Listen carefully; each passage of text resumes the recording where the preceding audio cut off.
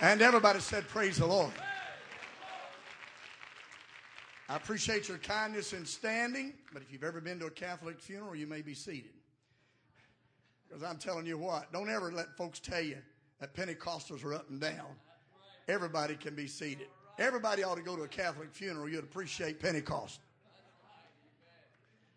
Folks talk about how active we are. I went to a funeral here a while back, officiated by Catholicism, and I've never seen such in my life. Had us up and down, kneeling between the pews.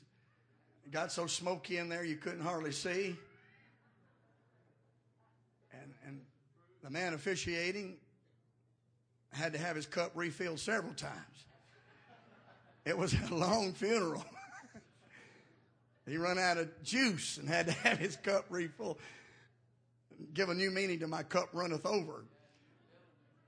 And by the time it was over, you couldn't even see the platform for the smoke. And so I know Pentecostals are up and down, up and down. But what a joy it is to be here in the state of Michigan again. It's been, I guess the last time I was here, I was privileged to be a part of one of your men's conferences. And it's a high honor to be in the state of Michigan. And whenever we come to the state of Michigan, since my daughter married Brian Ballestero, it's like family reunion around here. Brother Brian Ballestero really messed me up. My daughter married him, and I've been forever challenged in this respect. I can't talk about anybody. Brian Ballestero's kin to everybody. And so, man, he made a Christian out of me. Probably the greatest thing the Lord ever sent to my life besides my wife Patsy was Brian Ballestero. His brother, he locked my lips. He's kin to everybody in the world. And I look out here tonight and it looks like family reunion for all of those wonderful people and some of the greatest people in the world. The pedigree of Pentecostalism and the commitment of many, many years to the cause of God and the tradition of truth and the legacy of loving and living for God and lifting Him up. There's nothing greater in this world than that. I see Brother Clark here tonight. I think he's even involved, and I won't talk about you, Brother Clark. You may be part of that family. See what I mean? You can't talk about anybody. Superintendent said he's in that bunch. I'm telling you, it's amazing. I say that in all lightness, but it's one of the greatest, most prized blessings in my life that my grandchildren, if you look in the ministerial directory of the United Pentecostal Church, you'll see 2 Huntleys. That's me and my brother. And that's it, folks. But when my daughter married Brian Ballestero, now there are over 80 apostolic preachers in their family. You ought to clap your hands for that. That's phenomenal. Yeah. And my grandson's name, Brother Trammell wants me to tell you that my first grandson, I got 2 now. My first grandson's name is Huntley Starr Ballestero.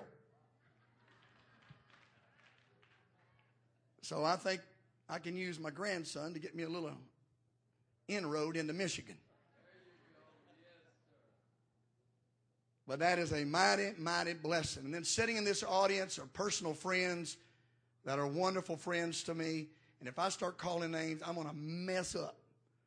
But I'm going to tell you what. I am privileged to be a part of the United Pentecostal Church. Give a strong hand clap for that. We need to appreciate the family of God. Church of the living God. And the highest introduction that could be given to me would be, one, desirous to be called a Christian, and then also just to be called brother. To be a part of the family of God is the greatest privilege in all the world. And Brother Carpenter and Brother Trammell have been friends for a long, long time. And then if you don't know the McCools in Pentecost, you don't know the Apostle Peter probably. You know, you probably wouldn't know Paul if you haven't heard that legendary name. So this district is incredibly blessed with marvelous preachers, wonderful talent, and great ability for the kingdom of God. I'd ask you to stand one more time for the reading of the Word. It's a joy to be here. And I'm honored, highly honored, to be invited when I acknowledge the fact that you could have chosen whoever you would like and they would be privileged to be here. And I feel very humbled by your invitation and greatly challenged. And I do not take it lightly, nor do I come tonight to serve you Pentecostal cotton candy. I don't like cotton candy. I never have. Ever since I was a child, I didn't like cotton candy. Package alls with it, and about the time you get ready to enjoy it, it's gone. I don't want a cotton candy camp meeting. The real quality and test of our camp meeting will not be what happens this week, but what happens in your church on Sunday. And what happens at your midweek service next week. It's not what you get here, it's what you take from here that's going to make the difference in the kingdom of God. And that's what I'm vitally concerned about. Not only that, I love the church, and I'm concerned about the church, and I'm very much desirous, zealous, and jealous for truth to take this world.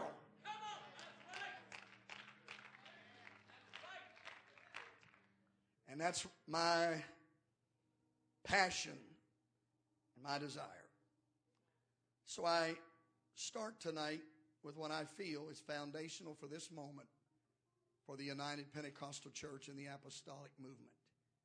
I read out of the book of Psalm, chapter 85, and verse number 6. So good to see Brother and Sister Ballestero, wonderful people who raised a young man that has meant so very, very much to my life. Finest Christians I've ever known. And God gave us him. And we love him so very, very much. And appreciate him. And I thank Brother and Sister Ballestero for their contribution to Raleigh, North Carolina, and most especially to the Huntley family. I deeply respect him. He's a man of God. And has found his place in God's kingdom. Psalm 85, verse number 6. We're only going to read one verse of Scripture tonight, and so I would ask you if you would join with me to read aloud, please, the word of the Lord. Psalm 85, verse number 6. Ready? Wilt thou not revive us again, that thy people may rejoice in thee? One more time. Wilt thou not revive us again, that thy people may rejoice in thee? Turn around to your neighbor in sincerity and not nonchalantness, but with gravity, because I think all of us could say it with truthfulness. I need a revival.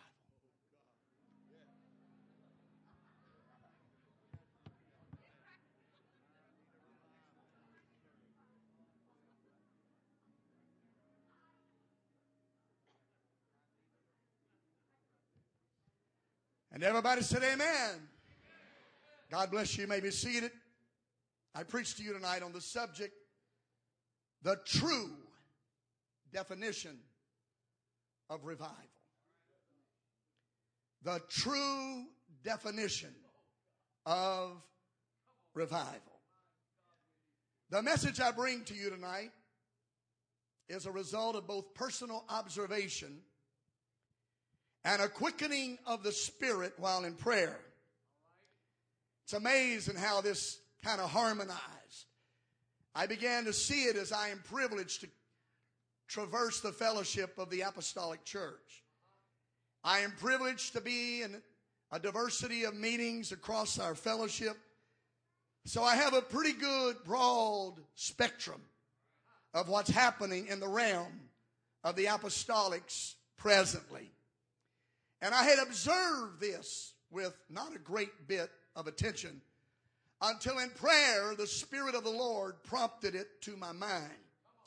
It's kind of like, how in the world did I miss this? It's so glaringly obvious so much evident when I saw the Spirit turn the light on it. It's like I had been skirting around an elephant in the sanctuary. That's how large it seemed to be to me when God turned the light on this subject. And I think every preacher here at some time in your ministry, no doubt, has felt the same way. When all of a sudden you're like, how did I miss that? When God focuses our attention on a particular subject. Due to our emphasis, our focus, and our passion on developing people-friendly churches, I thank God that the Apostolic Church has moved up in its presentation of who we are and what we have and the way that we have church.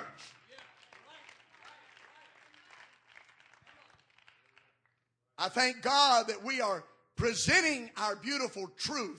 One verse in the Bible talks about adorning the doctrine. That we have come to a place to realize that nobody in town ought to give a classier presentation of what they're doing than the Apostolic Church. No restaurant, no business, no other denominational church. When you walk through the doors of the Apostolic Church, it ought to be a 5-star, first-class presentation because we are the people of truth. Would you clap your hands if you know truth deserves the best? Truth deserves the best. So our churches have developed in that friendliness and in our outreaches and better marketing of the church. And because of that, we have enjoyed unprecedented success and progress. More people are receiving the Holy Ghost tonight than ever in the history of the Apostolic Church. If you don't believe it, clap your hands because I know it's true anyway. Some folks want to deny it. Some folks want to divert around it. I'm here to preach to you that more people are receiving the Holy Ghost right now than in the history of the Apostolic Church since the day of Pentecost.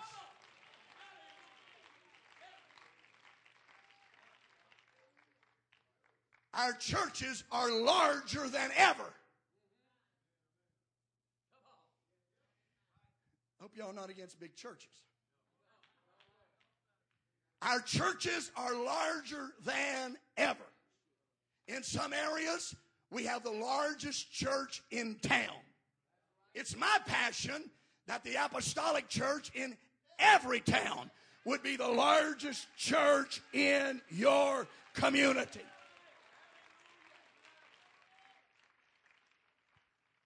Our buildings are magnificent. We have some of the most glamorous, luxurious, architecturally designed, eye-arresting edifices in our cities. I thank God for that. Our programs are second to none. We have worked on them and honed them until we know how to have church. And we know how, as it is said today, we know how to do church. We do it better than anybody in town.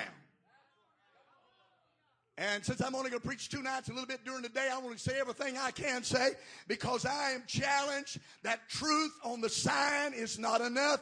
We need to present it with power, with class, with authority, and with the very best of our ability. With planning.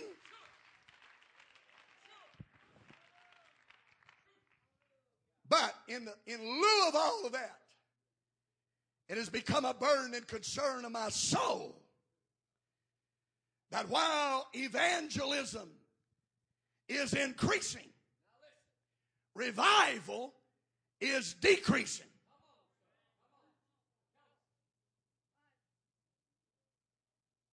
I feel the Apostolic Church needs to simply revisit the acute awareness of the marked distinction between revival and evangelism.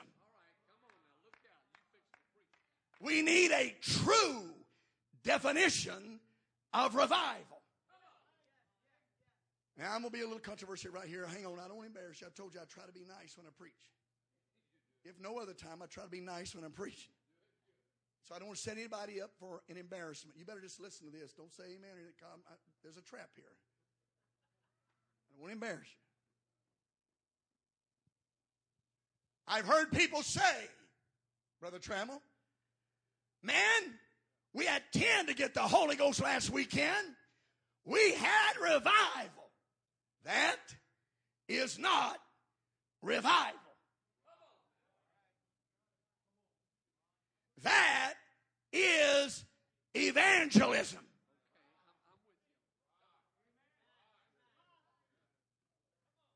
Evangelism is what happens to sinners. Revival is what happens to saints.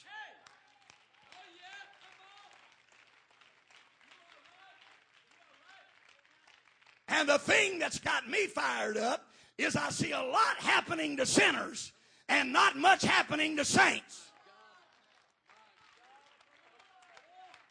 I see a whole lot going on in the community of the lost, but not nearly as much happening in the community of the saved. I've come to Michigan to tell you the apostolic church needs a revival. We need a revival.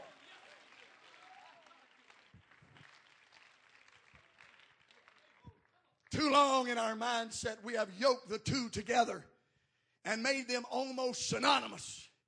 And in some areas I've observed that evangelism is a camouflage cover for a pitiful church. Folks talk about all the new folks that are coming in. And they brag on how many new folks they've got. That is evangelism. But the thing I've observed and the Spirit has brought to my attention is we need a revival. The psalmist said, wilt thou not revive thy people again? I wish somebody would shout with me, I need a revival. Michigan needs a revival. My church needs a revival.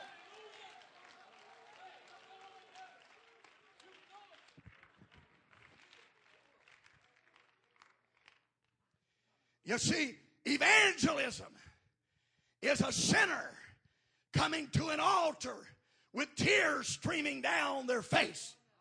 That's evangelism.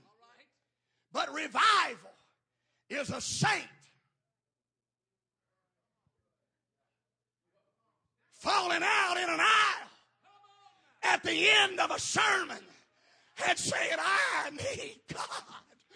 I need God. How long's it been since you've seen a saint of God step out in the aisles with tears flowing down their face and make their way to an altar and pray like a hell-bound sinner? When saints start praying like hell-bound sinners, we're having revival.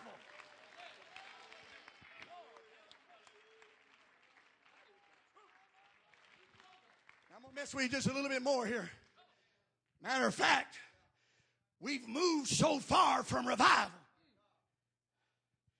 that a lot of congregations don't want you messing with them.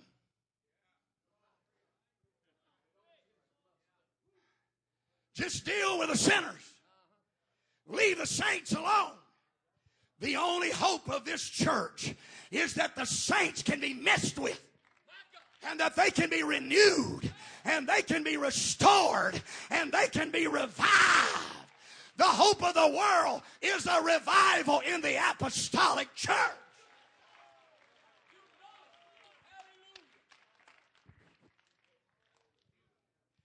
Evangelism is a sinner receiving the Holy Ghost. Revival is a saint receiving a renewing in the Holy Ghost.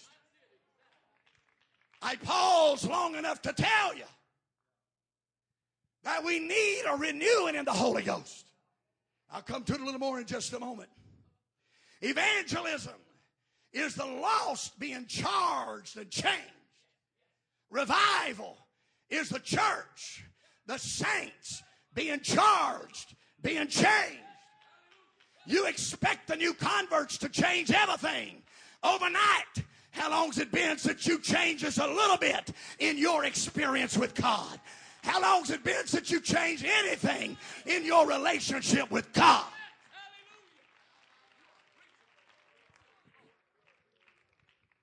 Evangelism is sinners being convicted, committed. Revival is saints being convicted and committed. While we are flourishing in evangelism, in many areas we are withering in revival. Let me show you my observation that tells me we need revival. Somebody shout, we need revival. We need revival.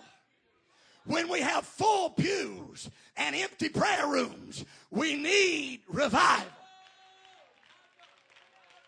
It's not how many are in the sanctuary, it's how many are in the prayer room.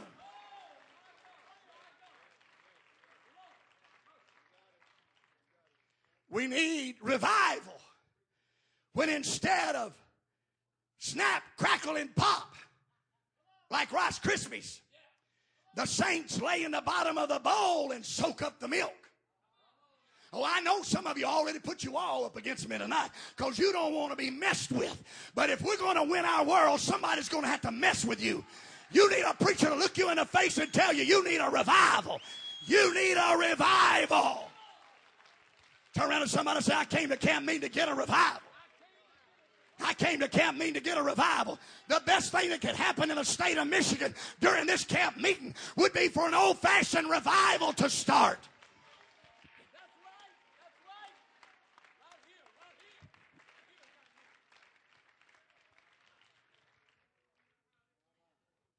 When the majority are spectators and the minority are worshipers, we need revival.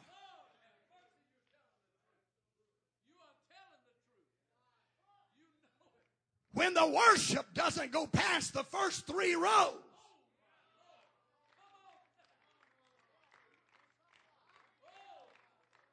and when folks want to go out after church and brag about what a shouting time we had, if you don't do it, you don't have a right to brag about it.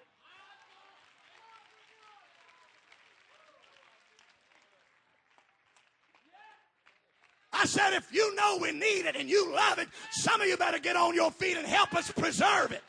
Because the devil's trying to kill this church. The devil's trying to modernize this church. The devil's trying to cool this church. And we come to camp meeting to get fired up.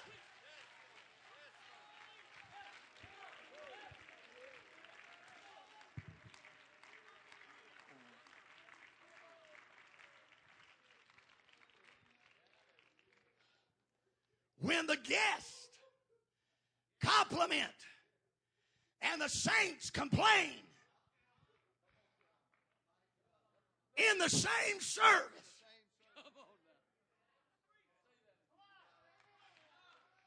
when the guests compliment and the saints complain in the same service, this church needs a revival.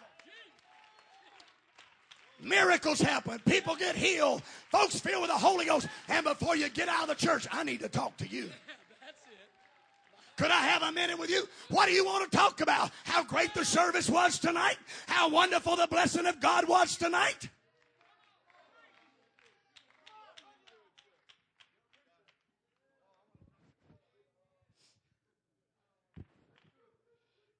Matthew chapter 20, verses 10 and 11.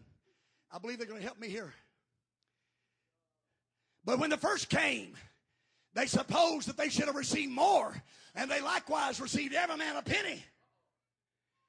And when they had received it, they murmured against the goodman of the house. I recently read that verse, and it leaped out of the scriptures. The most murmuring people in the church are the ones that's been there the longest.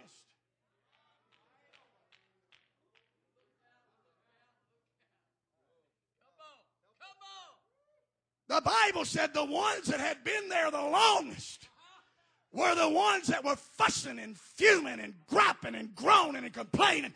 You know why? They need a revival.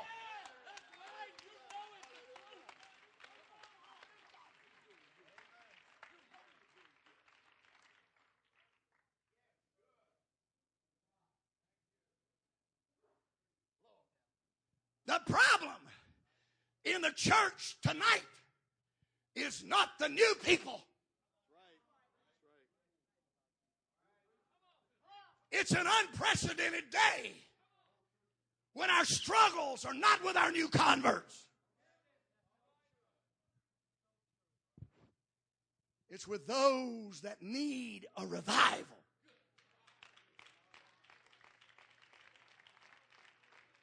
When they first came in the church, they thought it was the greatest choir in the world. When they first came in the church, thought he's the greatest man of God in the world. When they first came in the church, you could say Jesus is good and they'd be on their feet. But after a while, they're moaning and griping and grumbling and complaining. Too hot, too cold, too loud, can't hear. I'm telling you, all that too stuff is a symptom of the fact that this church needs an old-fashioned revival.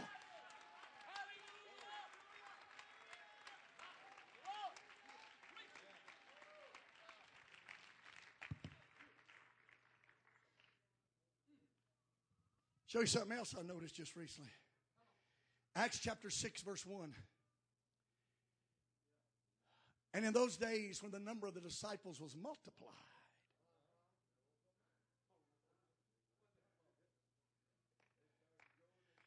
and in those days when the number of disciples was multiplied, there arose a murmuring. Multiplying produces murmuring, and growth produces grumbling. If you're not having revival with your evangelism, can't even find a place to park around here. Can't even find a place to sit down around here. Air conditioner can't keep up. Too many people.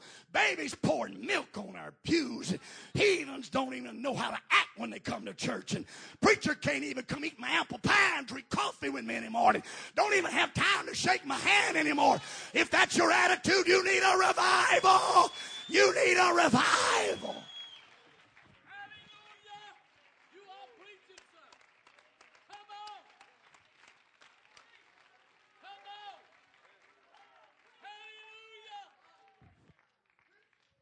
I was in the airport the other day, and maybe I've got a weird sense of humor, but I love this. It was so funny. You know, Southwest Airlines hires reject comedians. They hire wannabe comedians that can't make it on the stage, so they make it in a plane where you ain't got no way to get out.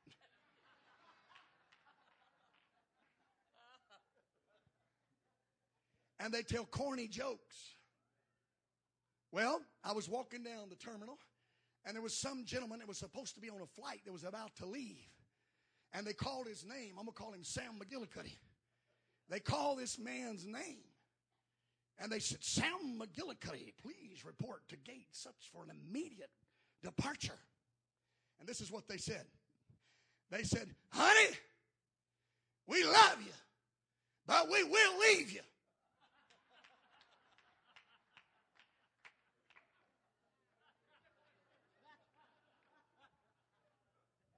I got a message for this church. Honey, we love you, but this church will leave you if you don't get up and get a revival in your soul and a revival in your spirit.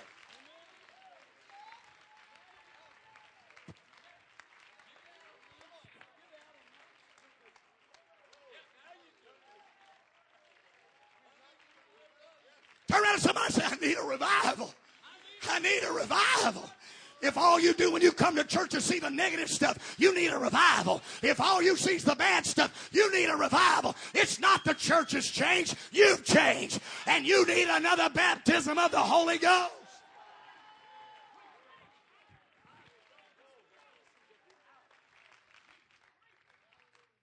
when it's easier to pray sinners through than professing Christians. We need a revival. The reason some of you are going to be slow coming to this place tonight to pray through is because you don't know whether you can or not.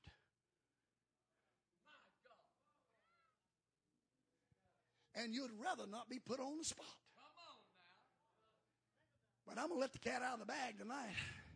My goal and my mission from the Lord, I'm not concerned about how many sinners receive the Holy Ghost. I'm concerned about how many saints get renewed in the Holy Ghost. My understanding of camp meeting is, as your superintendent said, to strengthen us, to edify us, to renew us. And there's nothing that will do that like everybody that claims the Holy Ghost in this room tonight getting it all over again.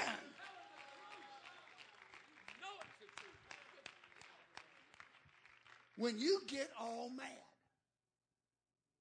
and huffy and puffy because some young, not dry behind the ears evangelist runs back there and says, "Bless God, you need a blessing. Get out here." And you get all mad and you say, "I've had the Holy Ghost longer than he's been in this world.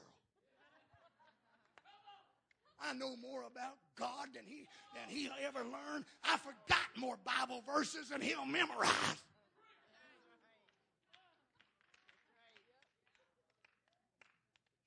I want to tell you. Now listen carefully to my statement, because you already don't like my preaching. That's the problem with us. We have become celebrity-branded Pentecostals. And the reason we like some folks is because they tickle our ears and they say what we want to hear.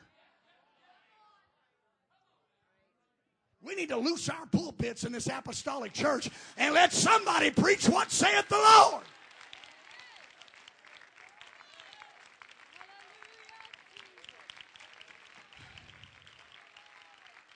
I've read the Bible a few times. Now, listen to me carefully. There is not one verse in the Bible, Brother Henson, that I've ever read that said just like this, that if you don't receive the Holy Ghost, you're not saved.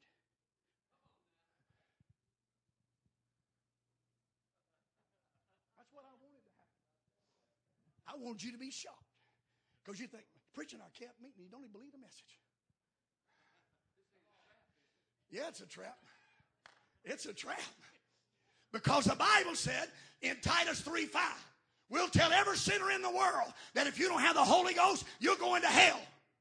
But Titus 3:5 says, not by works of righteousness we have done, but according to his mercy he saved us by the washing of regeneration and renewing of the Holy Ghost. I don't know of one verse that says you got to have it, but I do know one that says you got to renew it.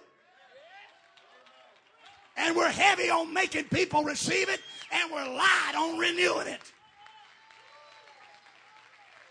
How long's it been since you talked in tongues? How long's it been since you got Holy Ghost drunk? How long's it been since the Spirit came on you and you laughed and danced in the Holy Ghost?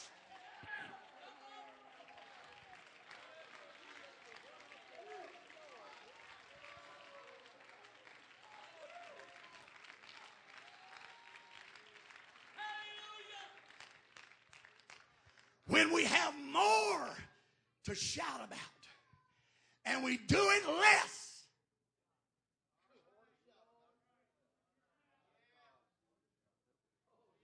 when we have more to shout about and we do it less, we need revival. You folks are living in houses you only dreamed you'd live in. You're driving automobiles you never thought you would own. You've got multiple houses. You got more cars than you get in your garages, more food than you get in your refrigerator, more clothes than you get in your car, in your closet. You got some air conditioning in the tabernacle.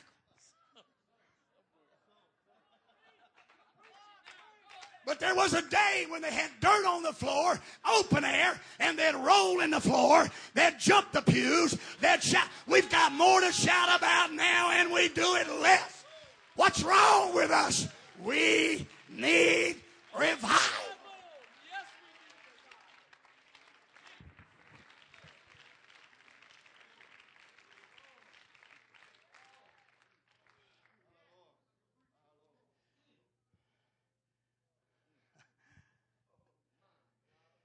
Look at these seats, front row seats. 1, 2, 3, 4, 5, 6, 7, 8, 9, 10, 11, 12, 13, 14, 15, 16, 17, 18, 19, 20, 25 empty seats on the front row.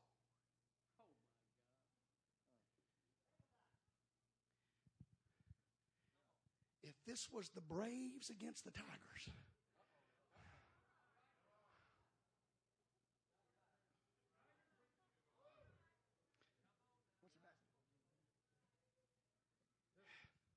if it was the Pistons against the Bulls, there wouldn't be any 25 empty seats on the front row. If this was a rock concert, there wouldn't be any empty seats on the front row. Pentecost is the only meeting that you have to come late to get a front row seat.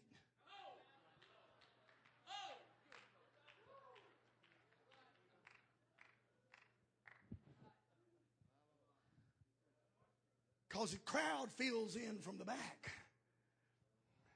I was preaching in Raleigh the other day. Don't think I'm preaching something I don't preach at home. I was preaching in Raleigh the other day, and I saw people sliding back. You folks, if you didn't think you'd get run over, you'd have your chair out there in the middle of Lake Wheeler Road.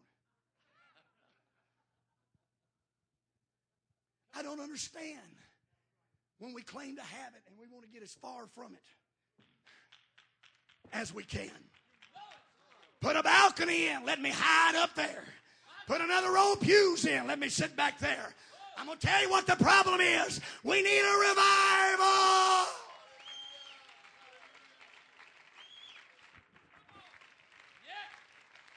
Somebody shout, we need a revival. I'm going to make a statement. You shout, we need a revival. When our faith is little, when our vision is small, when our burden is light, when our passion is low, we need a Holy Ghost revival in this atmosphere. Stand up, clap your hands, and shout, I need a revival.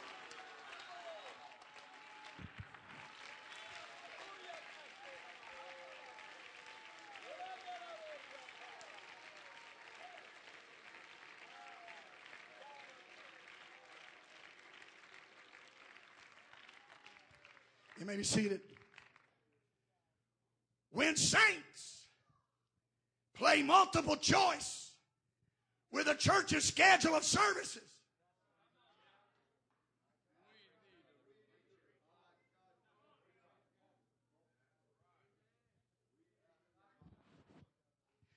you understand that point?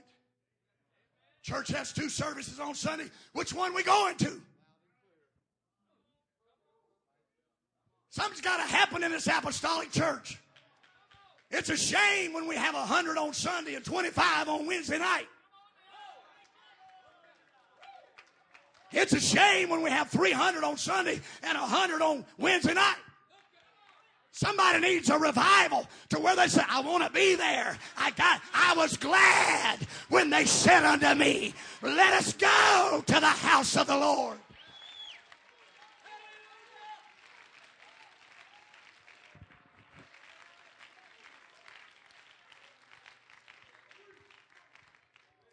When our youth and those raised in our pews question our standards, doubt our doctrine, we need a revival.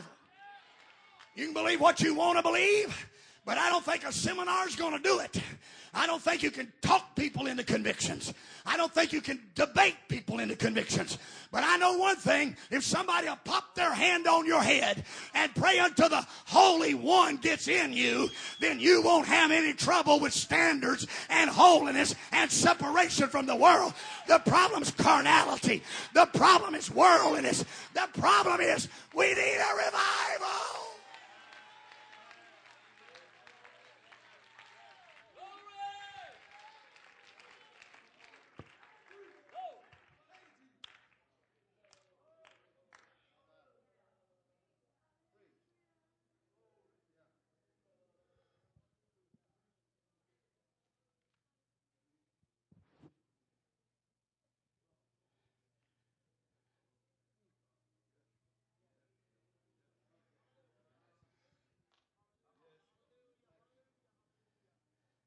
There was a day, Brother Carpenter, we preached revival.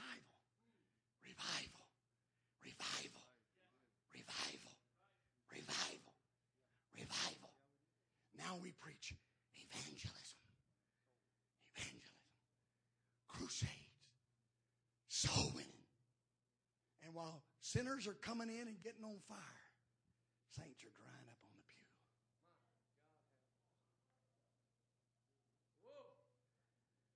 When sinners have to fight their way through a mob trying to leave to get to an altar to repent, we need revival.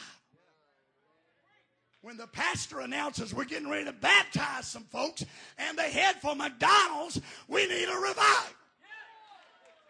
We need a brand new feeling of what it was like when we got saved. Too many saints got saved and they got over it. I'm going to tell you, a cold, worldly, pathetic, fleshly filled, carnal church is not going to turn this world upside down. No marketing program, no salesmanship, no fancy flyers, no beautiful advertisements, but saints that are on fire will shake this world.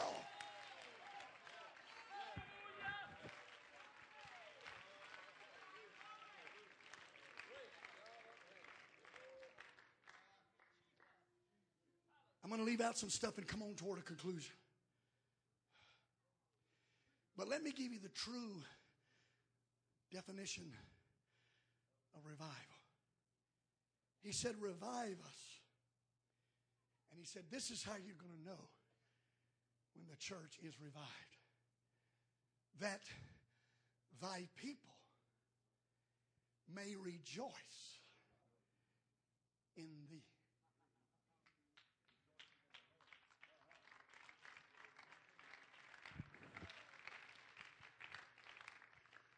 True revival is when the church rejoices in Jesus.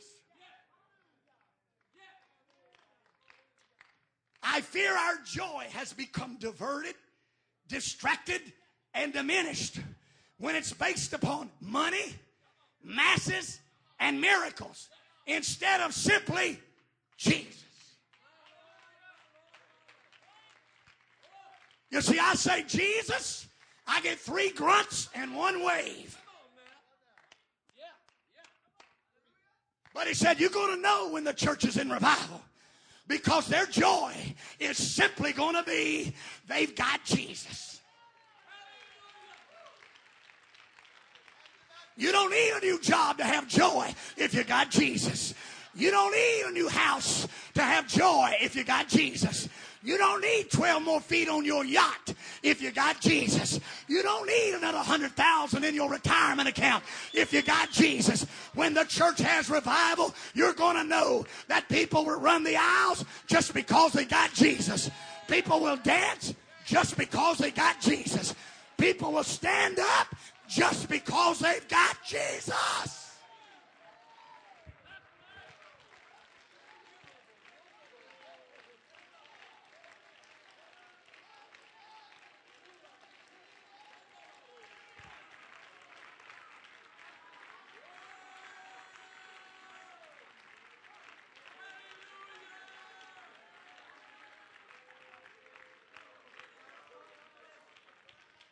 Restore unto me the joy of my salvation. How long has it been since you sat in church? And you you may be seated. Here a while back I was traveling. And I was in this pastor's office. He said, I want to show you something. And he pulled out this child's toy. It's called a Tickle Me Elmo. Anybody got Tickle Me Elmo? I got the high dollar Tickle Me Elmo. This pastor had it in his office. When I saw that thing, I said, I got to get me one of those. I went to Toys R Us and I bought me a Tickle Me Elmo. And I brought it home. And I showed it to family and friends. And they said, is that Huntley's? I said, no, it's mine. Is that Christiana's? No, it's mine. They can play with it when they're over here, but it stays at Grandbuddy's house. That's mine. That Tickle Me Elmo is the funniest thing I've ever seen.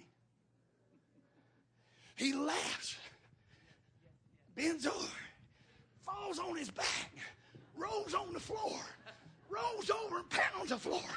How long's it been since you did that in the Holy Ghost?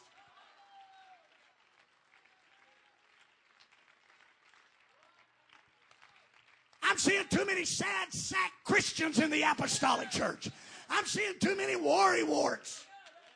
I'm seeing too many fearful Freddies on our pews when they look like they've lost their best friend instead of found a good friend. Revival is when the joy of the Lord is in the church and the saints are in love just with Jesus.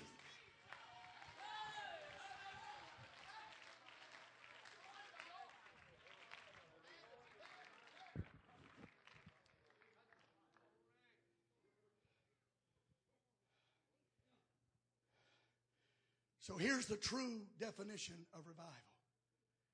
It's God repairing and restoring the church, causing the church to recover that which has eroded and that which has faded. Revival is getting it back.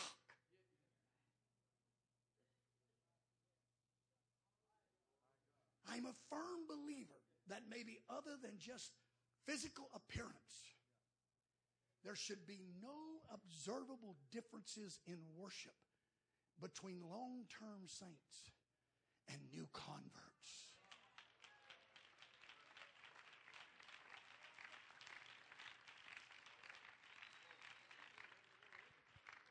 You shouldn't walk through the church and pick out all the sourpusses and say, I know you've had it a while.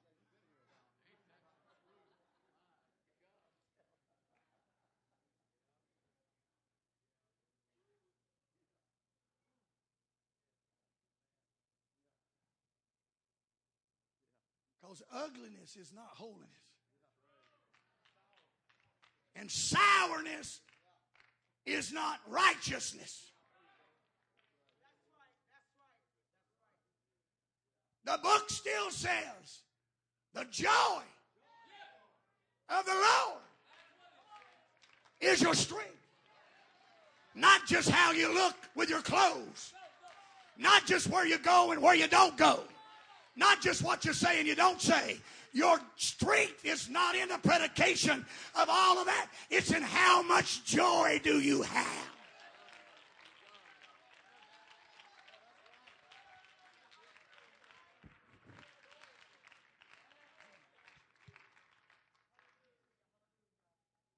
I move to conclusion with this verse. Isaiah chapter 6 and verse 4. And the post of the door moved at the voice of him that cried. And the house was filled with holy smoke. The New King James Version reads like this. And the posts of the door were shaken by the voice of him who cried out. And the house was filled with smoke. When the pillars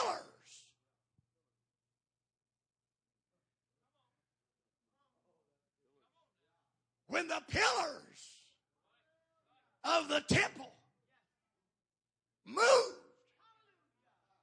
at the voice they heard, holy smoke filled the house.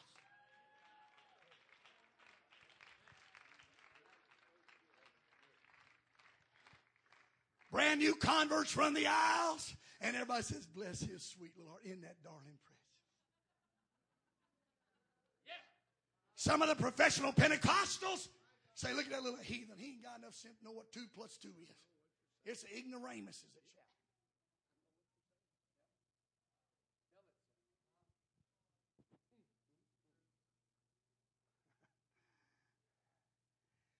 Eli could tell Samuel what to do. When you hear it, when you feel it, when it speaks to you. but he never heard it. There's a lot of folks that come to church can tell everybody what to do with it. They can tell you how many times you're supposed to run in a service. They can tell you how many times you're supposed to clap your hands. They feel like they're deputized to keep order in the house of God. The only problem is they never feel anything that makes them want to do it.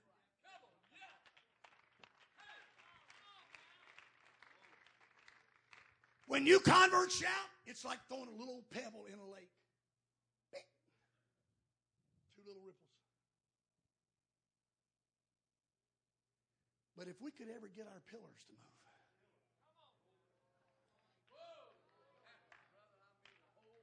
Now, I know I'm fixing to really get off to a bad start here tonight, because I'm fixing to preach to the gray heads, the heart attacks and the hearing aids.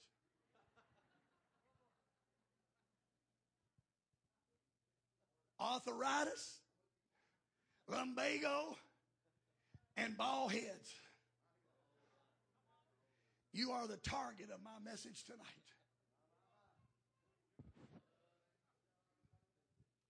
I better refuel on this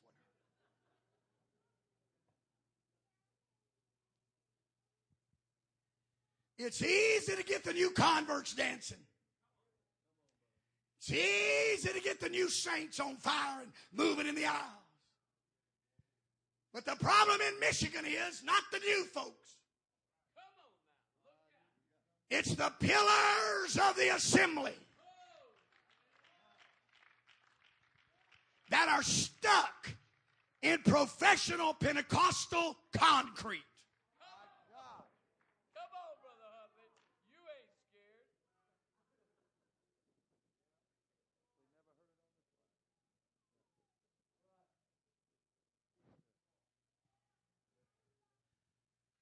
I've had some folks come preach for me. I had Brother Ballestero come preach for me. I've had Roland Baker come preach for me.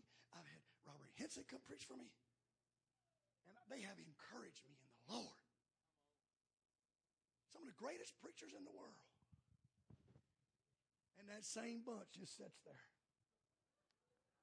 I thought it was me.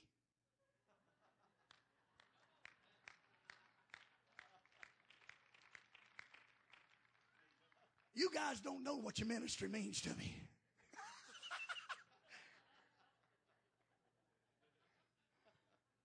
I'm encouraged in the Lord. Because they didn't just sit on me, they sit on them. And I'm preaching to folks that's heard a whole lot better preachers than me. And you sat on a whole lot better preaching than you're hearing tonight. I know what you're talking about.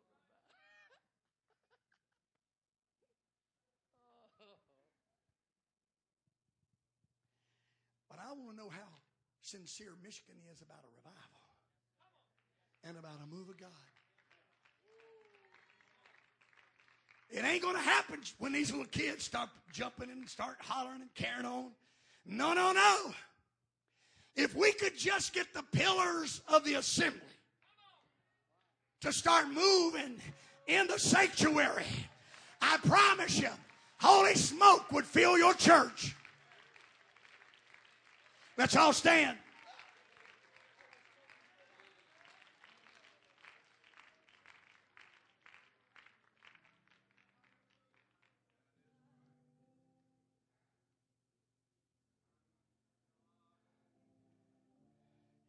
I'm here to tell you tonight, there's no position in the church that exempts you from revival.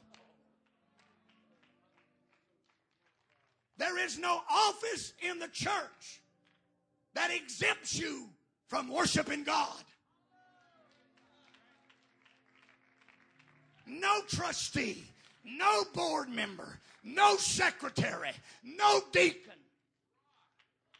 no foundational member whose name's on the side of the pews.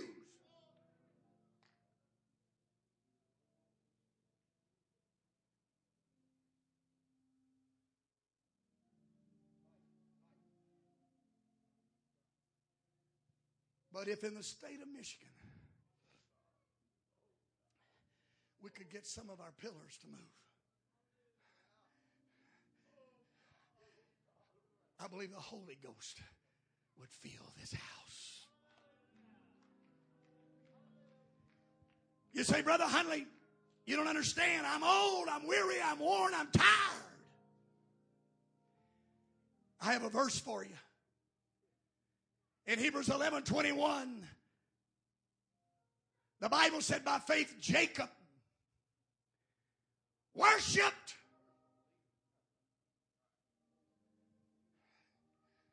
leaning on his staff.